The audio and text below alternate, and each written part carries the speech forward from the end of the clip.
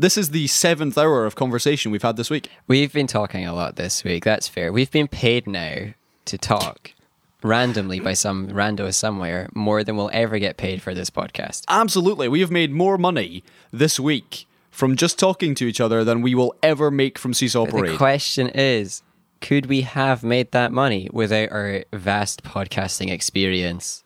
The answer is, you probably could have. I would not have been able to. Just to put that into context, I'd been asked to find a partner to have a conversation with on 6 different topics over 6 different hours, so a AI website can learn Scottish accents. How about that? Yeah, so they picked us, who have really huge, massive Scottish accents. Definitely the most Scottish people around, and not misleading at all in terms of AI education for Scottish accents. Yeah, that is one thing I was considering. Did they expect us to sound like Braveheart? Well, maybe, but even Braveheart wouldn't do the job, really. You've got, like, Scotland, and it has a huge variety of accents, and if you just, like, do a tour of the coasts, it gets insane. And we're talking about going from deepest Glasgow and Ayrshire through to, like, Peterhead. And that's like, very true. How different those accents are, and then like considering how like lilty the Western Isles accents are compared to how monotone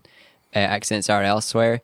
There's a video, I can't remember who it is, but the vocal coach or the accent coach for Homelander. Outlander. That's a different film. Homelander is a character from The Boys. Or it's the CIA agent who gets sent back in time and ends up in the Highlands. Yeah. So, yeah. So Outlander, if that's what it's called, Sassenach, whatever, who cares? Right. The accent coach for there has done a quick video explaining all the different accents of Scotland. You should go find that. It's a fun watch. So, like, this AI thinking that you need to get 2 people so you can understand everyone in Scotland. Nah, you need like 2 people from every village.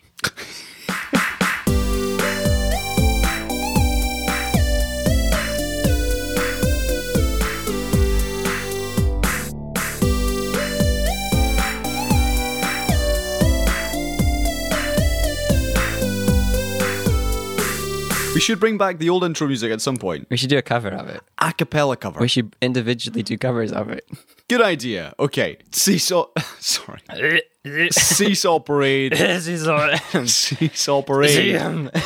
Episode 180. The big 180, which is very exciting, James. Thank you, Darts Man. Yeah, thank you. This is, of course, Scotland's longest running, least dull podcast, your new favourite podcast. I'm Colin and he is James. Yeah, mildly becoming somewhat internet famous as an alter ego in an esport. Just saying. Just so you are editing, obviously your day job is to edit and produce videos for Rocket League. a esports Rocket League celebrity. Yeah. And now you're getting some notoriety yourself. Yeah. I've got 6 times as many followers on my esports account than I do in my real one, which isn't a lot really, so it's not too impressive. But I'm getting validation from it, and that's always necessary. What actually is your job title? I'm self-employed. I'm just like contracts here.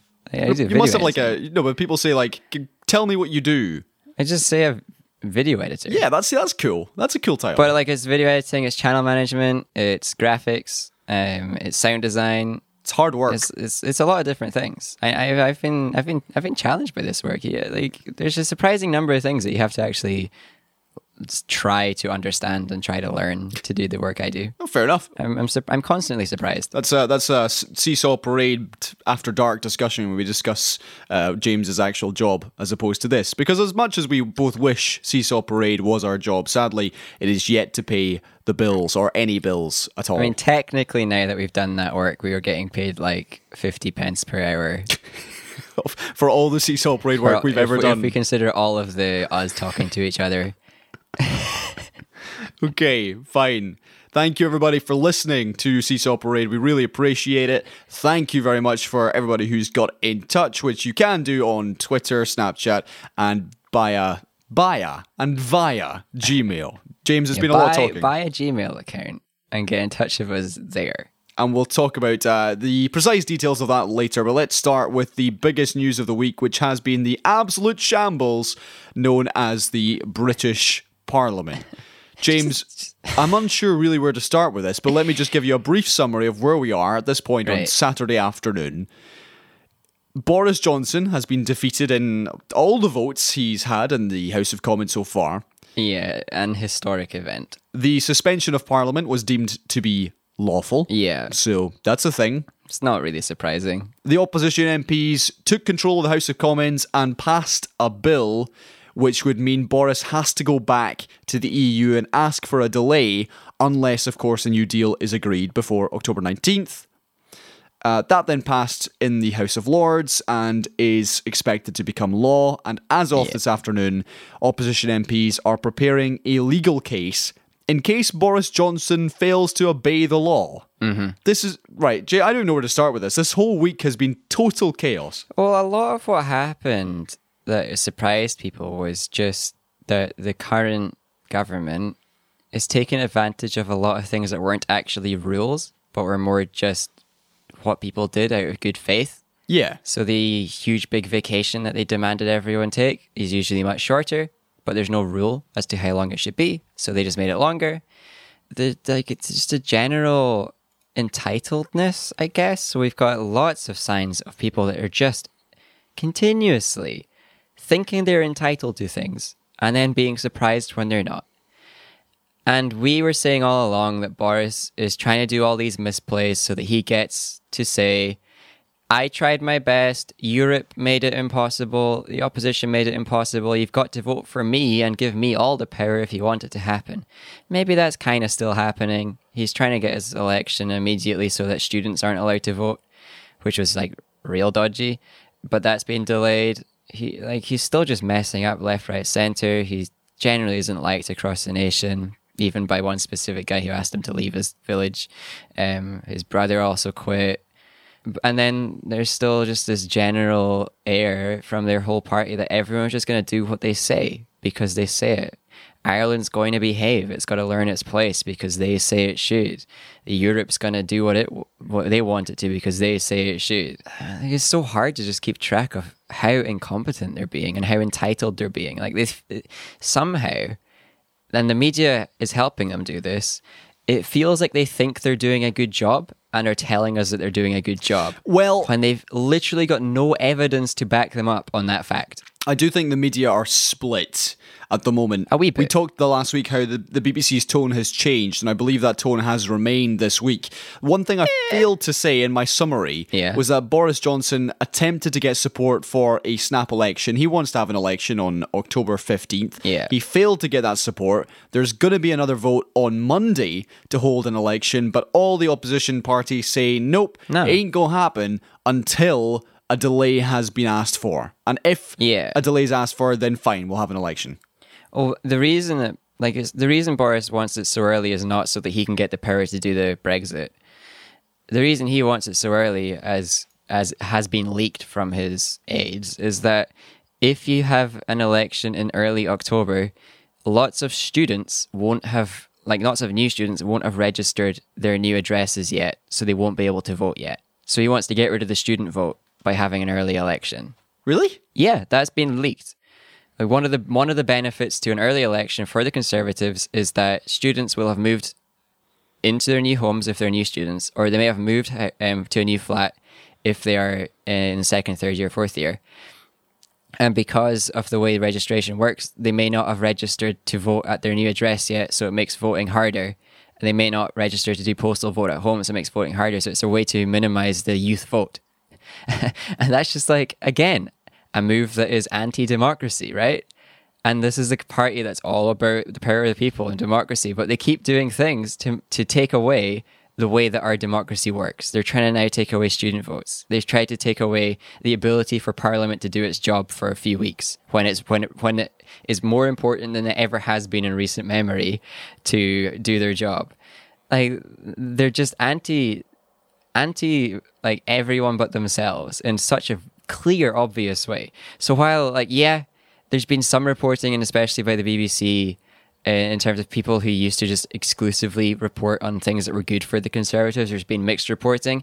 I think just the fact that there's mixed reporting isn't good enough right now. That's not nearly good enough. You can't be moderate about how bad the Conservatives are being for our democracy and for the people.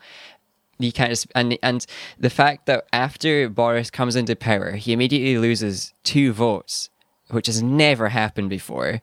The headline for the BBC was, Boris Johnson is calling Jeremy Corbyn a coward for not accepting the challenge. Like, that's not even moderate. That's just still reporting as if Boris Johnson's doing a good job and being in power. That's not the most important thing that happened.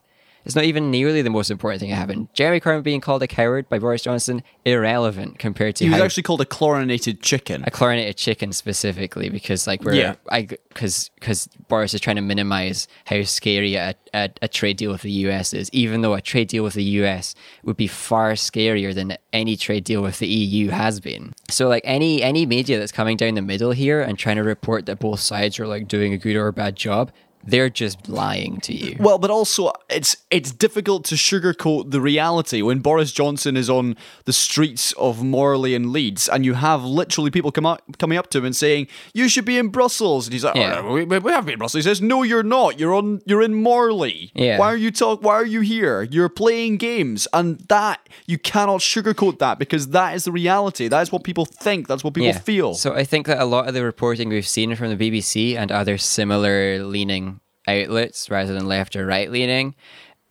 is just that they have to report the loud facts now. They can't avoid reporting those loud facts. So when the chief of police came out to say that Boris misused the police force to do a speech in front of them, it wasn't exclusively about the police. He shouldn't have done that. Yeah, that was wrong. The police head of the police commission came out and said that was wrong. That should not have happened. That's what I'm saying. Like, Boris misused the police. And then that didn't get reported on. The BBC actually used the backdrop to talk about the speech, even though they probably knew that you shouldn't have used the police that way. So it took until the chief of police came out, or whatever commissioner came out, to say, he shouldn't have done this. Then the BBC has to say, yeah, he shouldn't have done this. But until that point, they weren't saying he shouldn't have done this. Because when I saw that picture, it looked Trumpian. It looked awful. Like, that made me feel like so weird that Boris is doing a speech that isn't related like entirely to the police, with a backdrop of police standing behind him. That was kind of scary. It's scary, but it's completely normal in today's political world that we live in. Like, that is... I was completely unsurprised when I saw Boris doing a speech in front of 3 rows of police officers. Yeah. So suddenly, this whole announcement has become politicized, and now we're standing with Boris giving pronouncements about how he'd rather be dead in a ditch than ask for a delay for Brexit while standing in front of policemen. Yeah. That is totally wrong. It's like this. It's the lessons of mass manipulation that he's learning from America. It's the lessons of mass manipulation that he's learning from the likes of Bannon, who's always going to be helping him know what to do. So he knows that if he says something like that in front of a bunch of police, and then someone else goes, "No, that's dumb," he can go like, "What, are you against the police or something?" And it's like, no, just don't give him the chance to do that. And when he does stuff like that, when he does anything that politicizes something that should be apolitical, they should be reported on immediately. Look what he's done. That's ridiculous. Get him out. But instead, the BBC was like, Boris with his powerful speech and powerful words. And then eventually they had to say, actually, yeah, he misused the police here. Well, yeah, exactly. And that's the point in all of this. We could talk about this for a long time. I've just got 2 further points, James. Boris Johnson's own brother quit this week because he felt that he was torn between family and country, and Boris Johnson has then come out to say that he and his brother have, Joe, I believe, is his name, failed to agree on the EU, and his brother was unable to choose between family or the country, and so he has stepped down as a minister, and I believe he is actually resigning as a politician. Yeah. Do you remember when like the Miliband's did their wee brotherly spat and Boris made fun of it, saying that no family should be cowardly enough to choose country over family? Something along those lines. Paraphrasing a wee bit, of course, but Boris came down hard on the Miliband's for having a wee spat. Now look, Boris, you are reaping your reward. Ha ha ha ha ha. This is tiny. Who cares?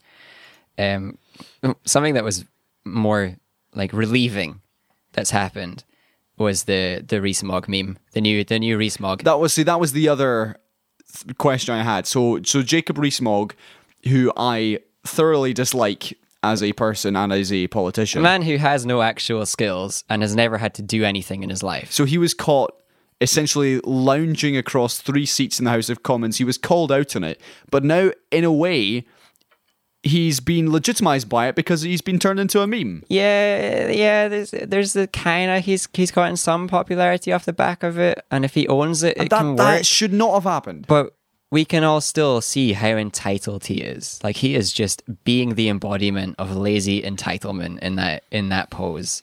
Someone who has in the past said such things as, we can't have people lazing about, loafing around and getting everything paid for them by the British taxpayer. Well, there we go. Look who's lazing about, loafing around and getting everything paid for them by the taxpayer.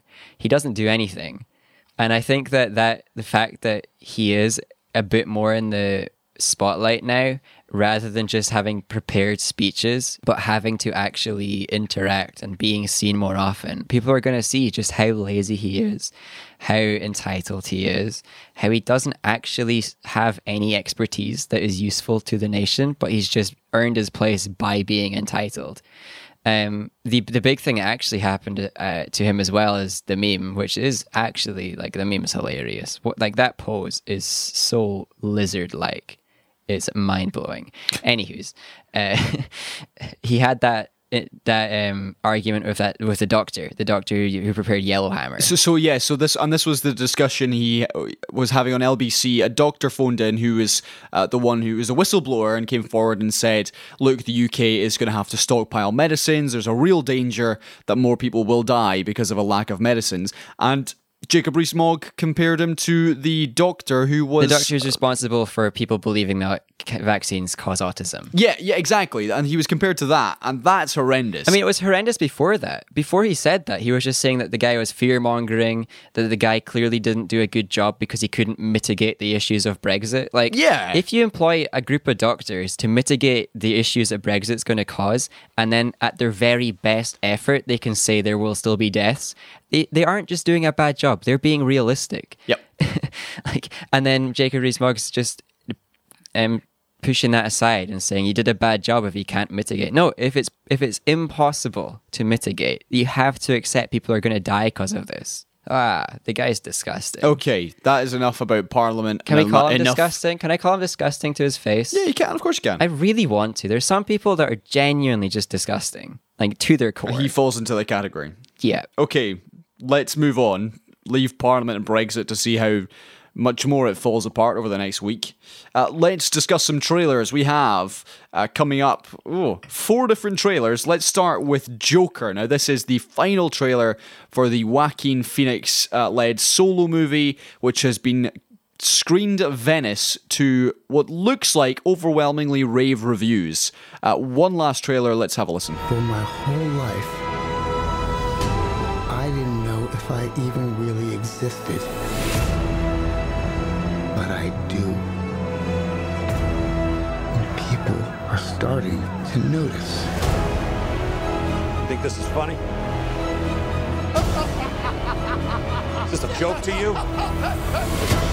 Murray, one small thing. Yeah.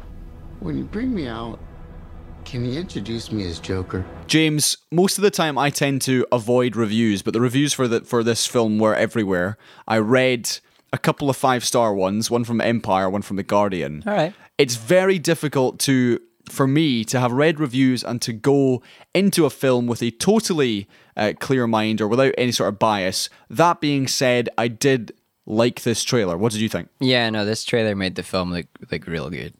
And maybe not new. I don't know, the demise of the clown. Like, it's not really a new story, but it looks like it's just done really well. And it's like an intense but also light trailer at times.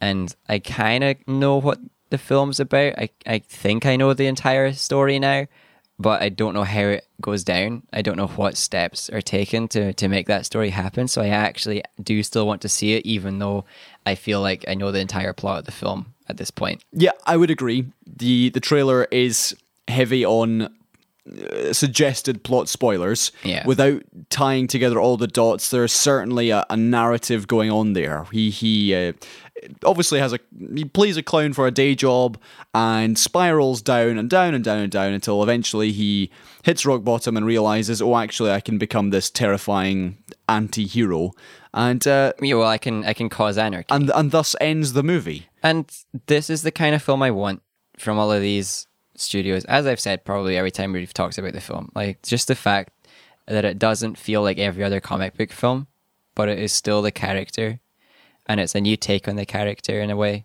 Like it's a new visual style. Yep. It's it is a new origin story, because it might not be Joker itself. It might be like the thing that the guy that inspired the real Joker. People are speculating anyway.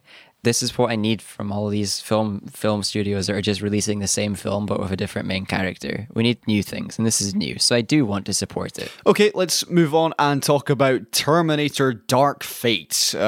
This is the film which is essentially going to pretend that everything after Terminator 3 didn't happen. It's now got a full trailer. Here we go. It was supposed to be Judgment Day. But I changed the future. Saved 3 billion lives. Enough of a resume for you? No. You may have changed the future, but you didn't change our fate. I'm going to ask you what you think, James, but let me just say that I hated this. Yeah, it doesn't look good, but like these are people that wanted to make this film, and I'm sure they enjoyed making it. They seem to be respecting the other Terminator films a bit more than the previous ones were. I still don't see the point in the film. Yep. I'm not quite sure. I think it is just the same story as the first Terminator, but with an enhanced human instead of a regular human. Because it is. Because it's a sequel, yeah. But the sequel is, hey, you've got to save this life now, or else the whole world will get killed. Yeah. Right. So like, what's the difference? The person they're saving's changed, and it's in the future, but it's exactly the same story. And they're bringing back some other characters. Yeah, and we've got returning characters. So it's still Sarah Connor who's got to be involved in the saving, and it's not the Arnie Terminator that's doing the killing. And in fact, they've got him and the person that got sent back in time on their side. But it just doesn't look very interesting. It looks kind of dumb. Do you know what I, in particular, disliked about this? It is the final line of the trailer, which I am going to say because it's out there. It's not a spoiler. No. It is Sarah Connor's character saying, "I'll be back." Yeah. Which is the iconic line of Terminator. So my question, James, is why would you put that in the trailer? Why not just save that for the film? One, save it for the film. Two, they're trying to do the Luke Skywalker throws away the lightsaber thing.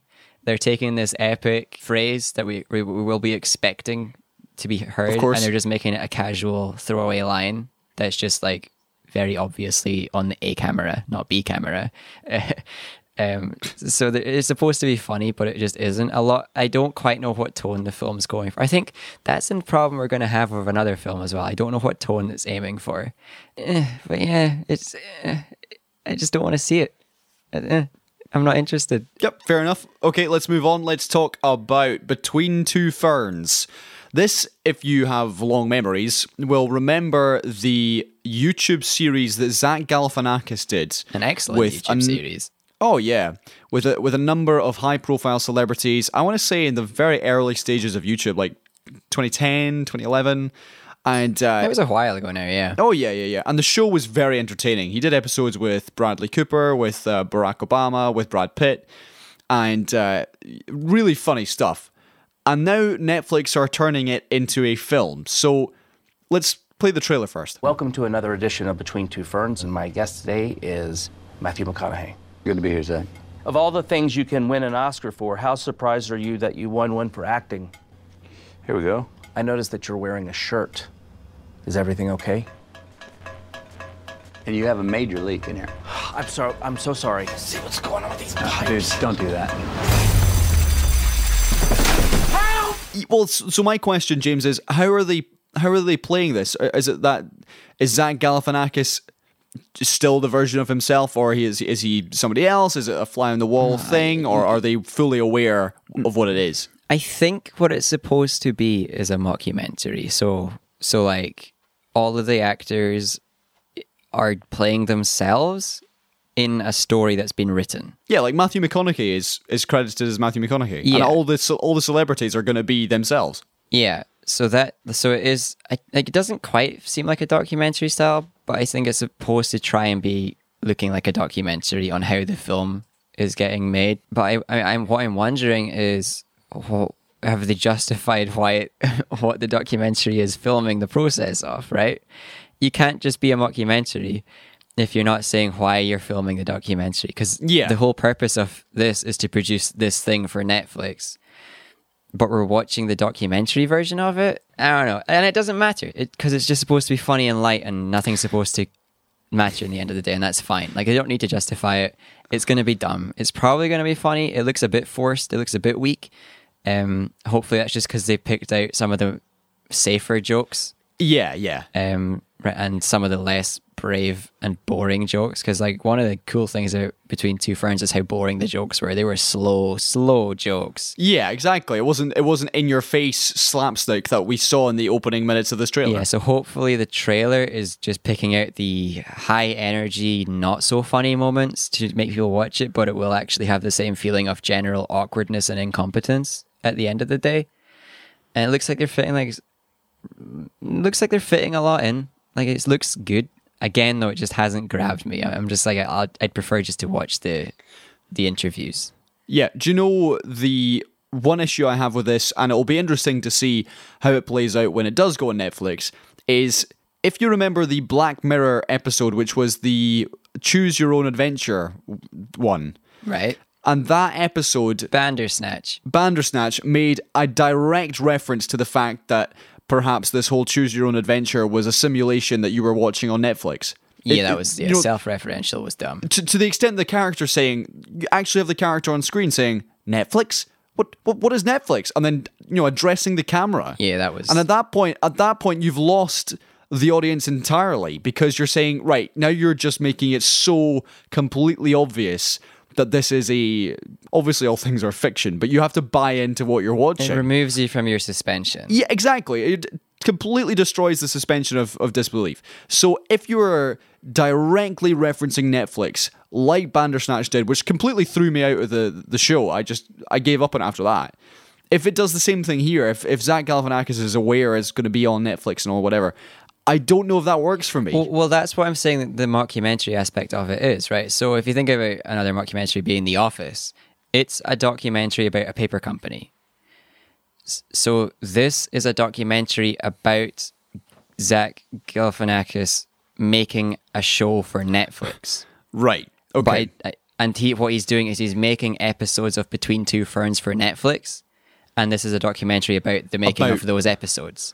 Which itself is on Netflix. But I don't know, are those episodes on Netflix? The show is on Netflix, but the character of Zach thinks that the episodes are the things that are going to go on Netflix. But at the end, he does say in theaters near you, which means that he thinks it's a film. So, that's what I'm saying is the confusing part. I don't know. I don't know if they've justified the style of filming. And while that doesn't matter for most people, it's confusing me already, so it might just wreck it for me.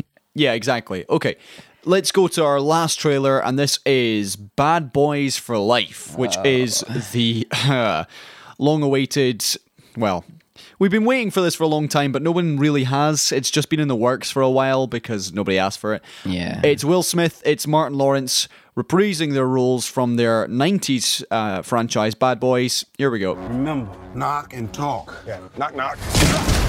Miami PD, get down! What the hell happened to knock and talk? Hands behind your head right now. I got this. I'm gonna penetrate this man's soul with my heart. What? Watch and learn. Sir, I realize that you're scared. Sometimes fear. How deep you think you got in his soul? James, is this... You mentioned earlier you weren't sure what tone this movie was going for. Is this the movie you were talking about? This is the film. I've got no idea what they're aiming for in this film. Okay, explore that for me. Well, so they're doing some self-referential humor, I'm saying that with air quotes again because at no point did I laugh. They've got very explosive action filmed in action ways. They've got some drama, kinda. And then they also have the normal Will Smith kinds of funny, which aren't funny anymore. They're very 90s funny. So I don't know if it's supposed to be funny or an action piece or like the originals, or if it's just like supposed to be a modern take on the originals that is self-referential and light to watch. But it feels like they're trying to make something really cool, but also it isn't really cool. It just looks really old. Yeah, it does. So I didn't like this at all. From the opening 20 seconds, I thought, you know what? No, I'm not. I'm totally out of this. For a start, the two of them have aged significantly, which is fine because 20 odd years have passed. Well, yeah, they're playing older versions of the characters who are getting readying up for their retirement / their legacies. Yeah, but it just seems to me, like many of these films are, a cash grab because it is, yeah. Nobody was asking for this film to be made. And from the trailer, it can't decide. I mean, I imagine it's going to straddle the line between action and comedy. But even in the stuff we saw in this trailer, the comedy wasn't funny. The comedy wasn't funny and the action wasn't new.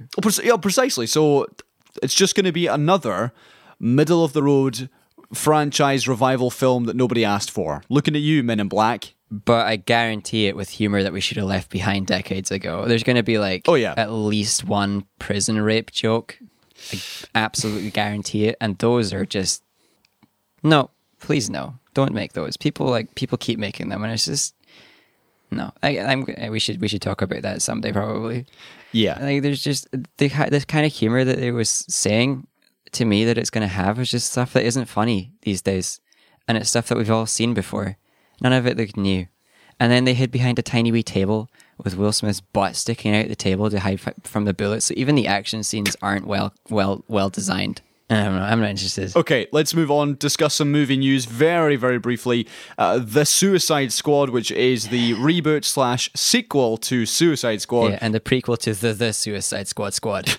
Cast Taika Waititi in an unspecified role. This is the director of Thor Ragnarok, of The Hunt for the Wilder People, and also the star of What We Do in the Shadows, and also in the upcoming Jojo Rabbit.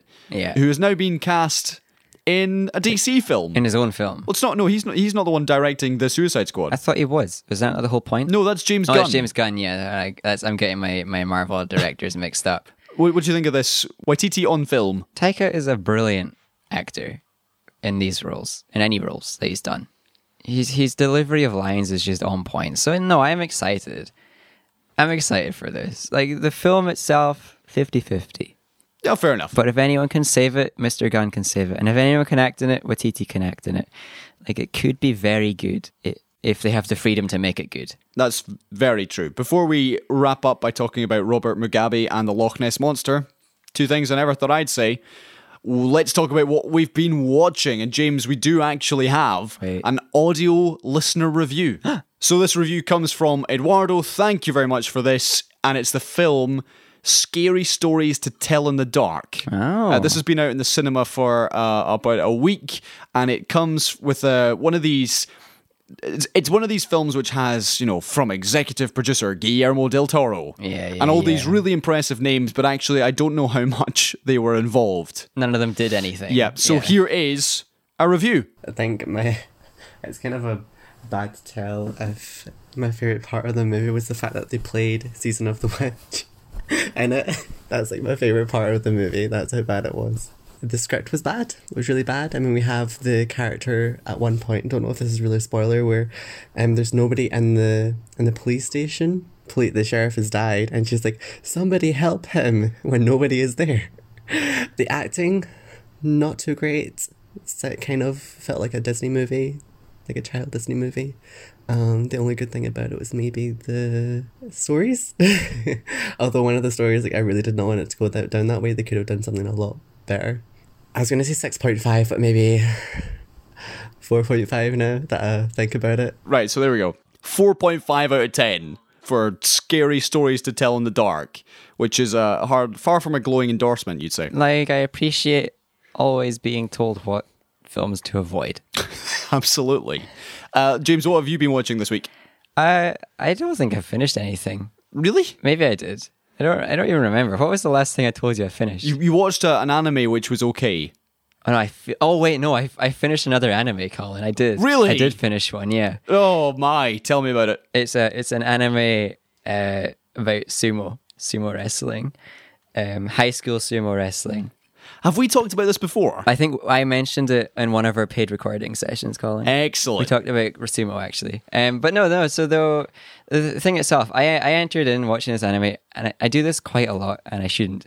I wasn't expecting very much. I was just expecting to kind of enjoy the story of seeing this high school sumo team come together and find success, because that's just what's going to happen, because they're the main characters.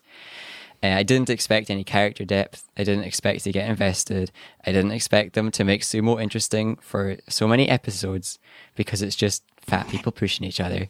But turns out there's a lot more to sumo than fat people pushing each other.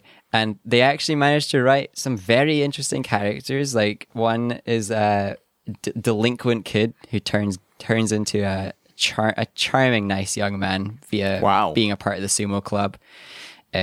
You actually ended up rooting for the team real strongly.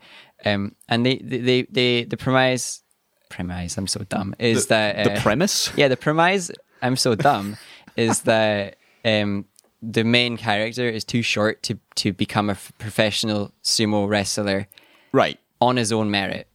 The only way to do it is to get invited as a child into the pro sumo leagues, and to do that you have to win real hard. You have to be the best of the best. So the show's following him trying to become the best of the best because he's not tall enough to be a real sumo wrestler. But all the other characters actually get some depth. The supporting characters actually get some depth. It's got far more charm than I expected. It even made me emotional at times because of the way that they wrote a lot of the scenes.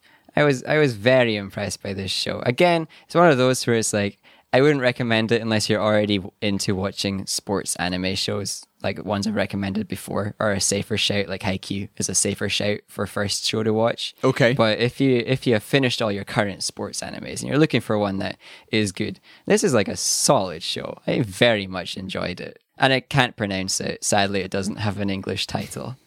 Okay, but it's got sumo in the title, so I'm sure you'll find it. Okay. Okay, very briefly from me, I finished Peaky Blinders Season 3, because I see done. Season 5's on the TV, so I felt I had to catch up. Season 3 I thought was fine. It was okay. Like, the last episode was the most gripping of the lot. The rest of it, I was just kind of like, I'm getting to the end of it. It's well acted, and some of it makes sense, but some of it I'm thinking, well, unsure about this bit. So I'm gonna... It was fine, though. It was fine. For what it was. I mean, the same characters have the same flaws and strengths every single season. Yeah. So I'm determined to finish season 4, but I'd also like to watch The Boys on Amazon. So I'm going to do that first. And in the cinema, I have seen Crawl. Now, this is the horror film featuring crocodiles preying on a father and daughter combo who are stranded in a house in Florida with a hurricane battering the surrounding area. So they're... What? You watched that? I did. Yeah, I did watch it. And you knew what you were going into? I did know what I was going into, but the reviews had been good. What? And I really like the lead actress, who is Kaya Scodelario, who is from Skins and was also in Pirates of the Caribbean. I meant no, Skins had some top quality actors. Oh, absolutely. She's phenomenal. The film itself is good.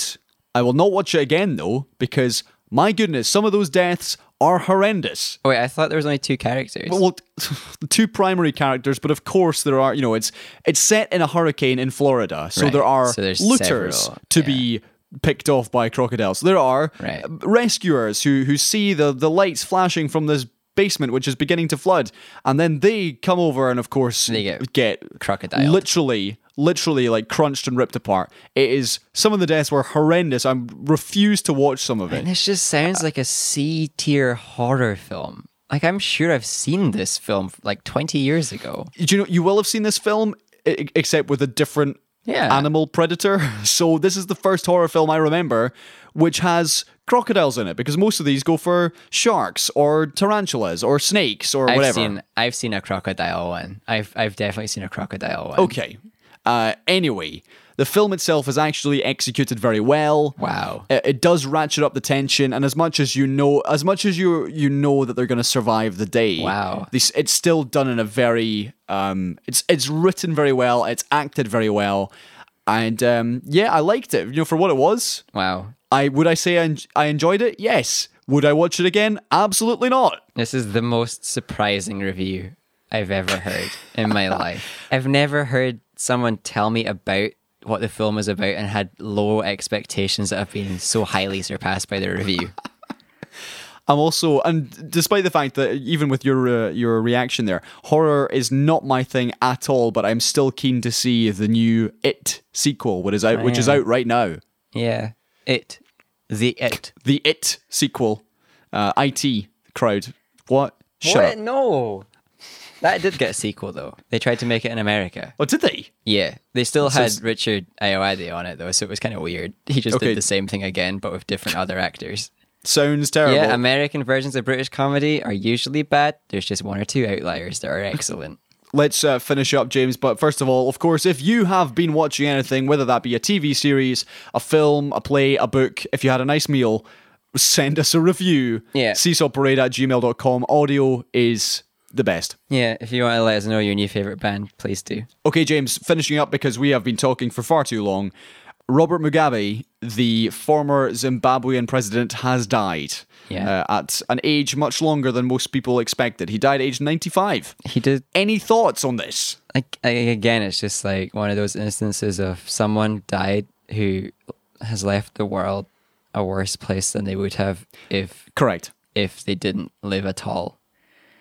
So while I don't like celebrating people's deaths, I feel like when someone dies, when they've done bad things, it's just kind of like, finally, we are guaranteed that they're going to stop doing directly bad things. I genuinely don't care when people are just bad die. Fair enough. It doesn't make me feel anything in terms of sympathy at all. Okay, let's finish up by saying the Loch Ness Monster might actually be a giant eel. Oh, that's according to scientists from New Zealand. That's amazing news. And I am so glad that people put in the effort to tell us what the Loch Ness Monster might be. Yeah, so this is my question. Basically, a team from Otago University in New Zealand had teamed up with some scientists in Scotland, taken samples from Loch Ness to find out what DNA is in the water, and they've ruled out that it was a plesiosaur. They've ruled out that it's a catfish. They've ruled out that it was a whale. They've ruled out all these things, but the only thing they didn't rule out was eels, because they said they found eel DNA in the loch, so therefore must be an eel. But also the question is, who's wasting money on this research? I mean, did they find giant eel DNA, or did they just find eel DNA? Just find eel DNA. Because I feel like that probably means that there's eels in the loch more than anything else. So my question, James, is who sanctioned this and why? I actually don't know, because when I saw all these articles, I was like, well, there's some things I'm not going to read. Who cares? Part of the reason that things are fun is when there's mystery. Exactly. Is there an actual legitimate reason for the Loch Ness Monster? It's more fun if we don't know if there is or isn't. Precisely. It's just such a shame that people get hooked into these kinds of studies and that news orgs try to beef it up as something important. And also, of all the things it could have been, that's the most disappointing while also being the most terrifying. James, that is a good place to end it. Tell the lovely listeners how they do get in touch if they would like to, and please do. Yeah, if you want to get in touch and tell me that it came down too harsh in Mugabe there, because he did make healthcare okay, but also he was very violent, do let me know. You can email Seesaw Parade to let us know all your favourite things about Mugabe. Yes, please do. Yeah, or tweet us at Seesaw Parade one of your favourite things about Mugabe, because he's dead and stuff. Your favourite thing about him can be that he's dead, but I feel like that joke is taken. You can also Snapchat Seesaw Parade. You can talk to us in real life. You can. In person, face to face. Or you can talk to us not face to face in person. You can turn your back to us. I'll still be able to hear you. if you do that, but it's kind of weird. Okay, James, thank you very much. I'll see you next week at some point when I'm back from Madrid. Yeah, cheerio, Colin, and goodbye to the listeners, and goodbye, Jacob Rees-Mogg's ego, please, ego, go away and forever.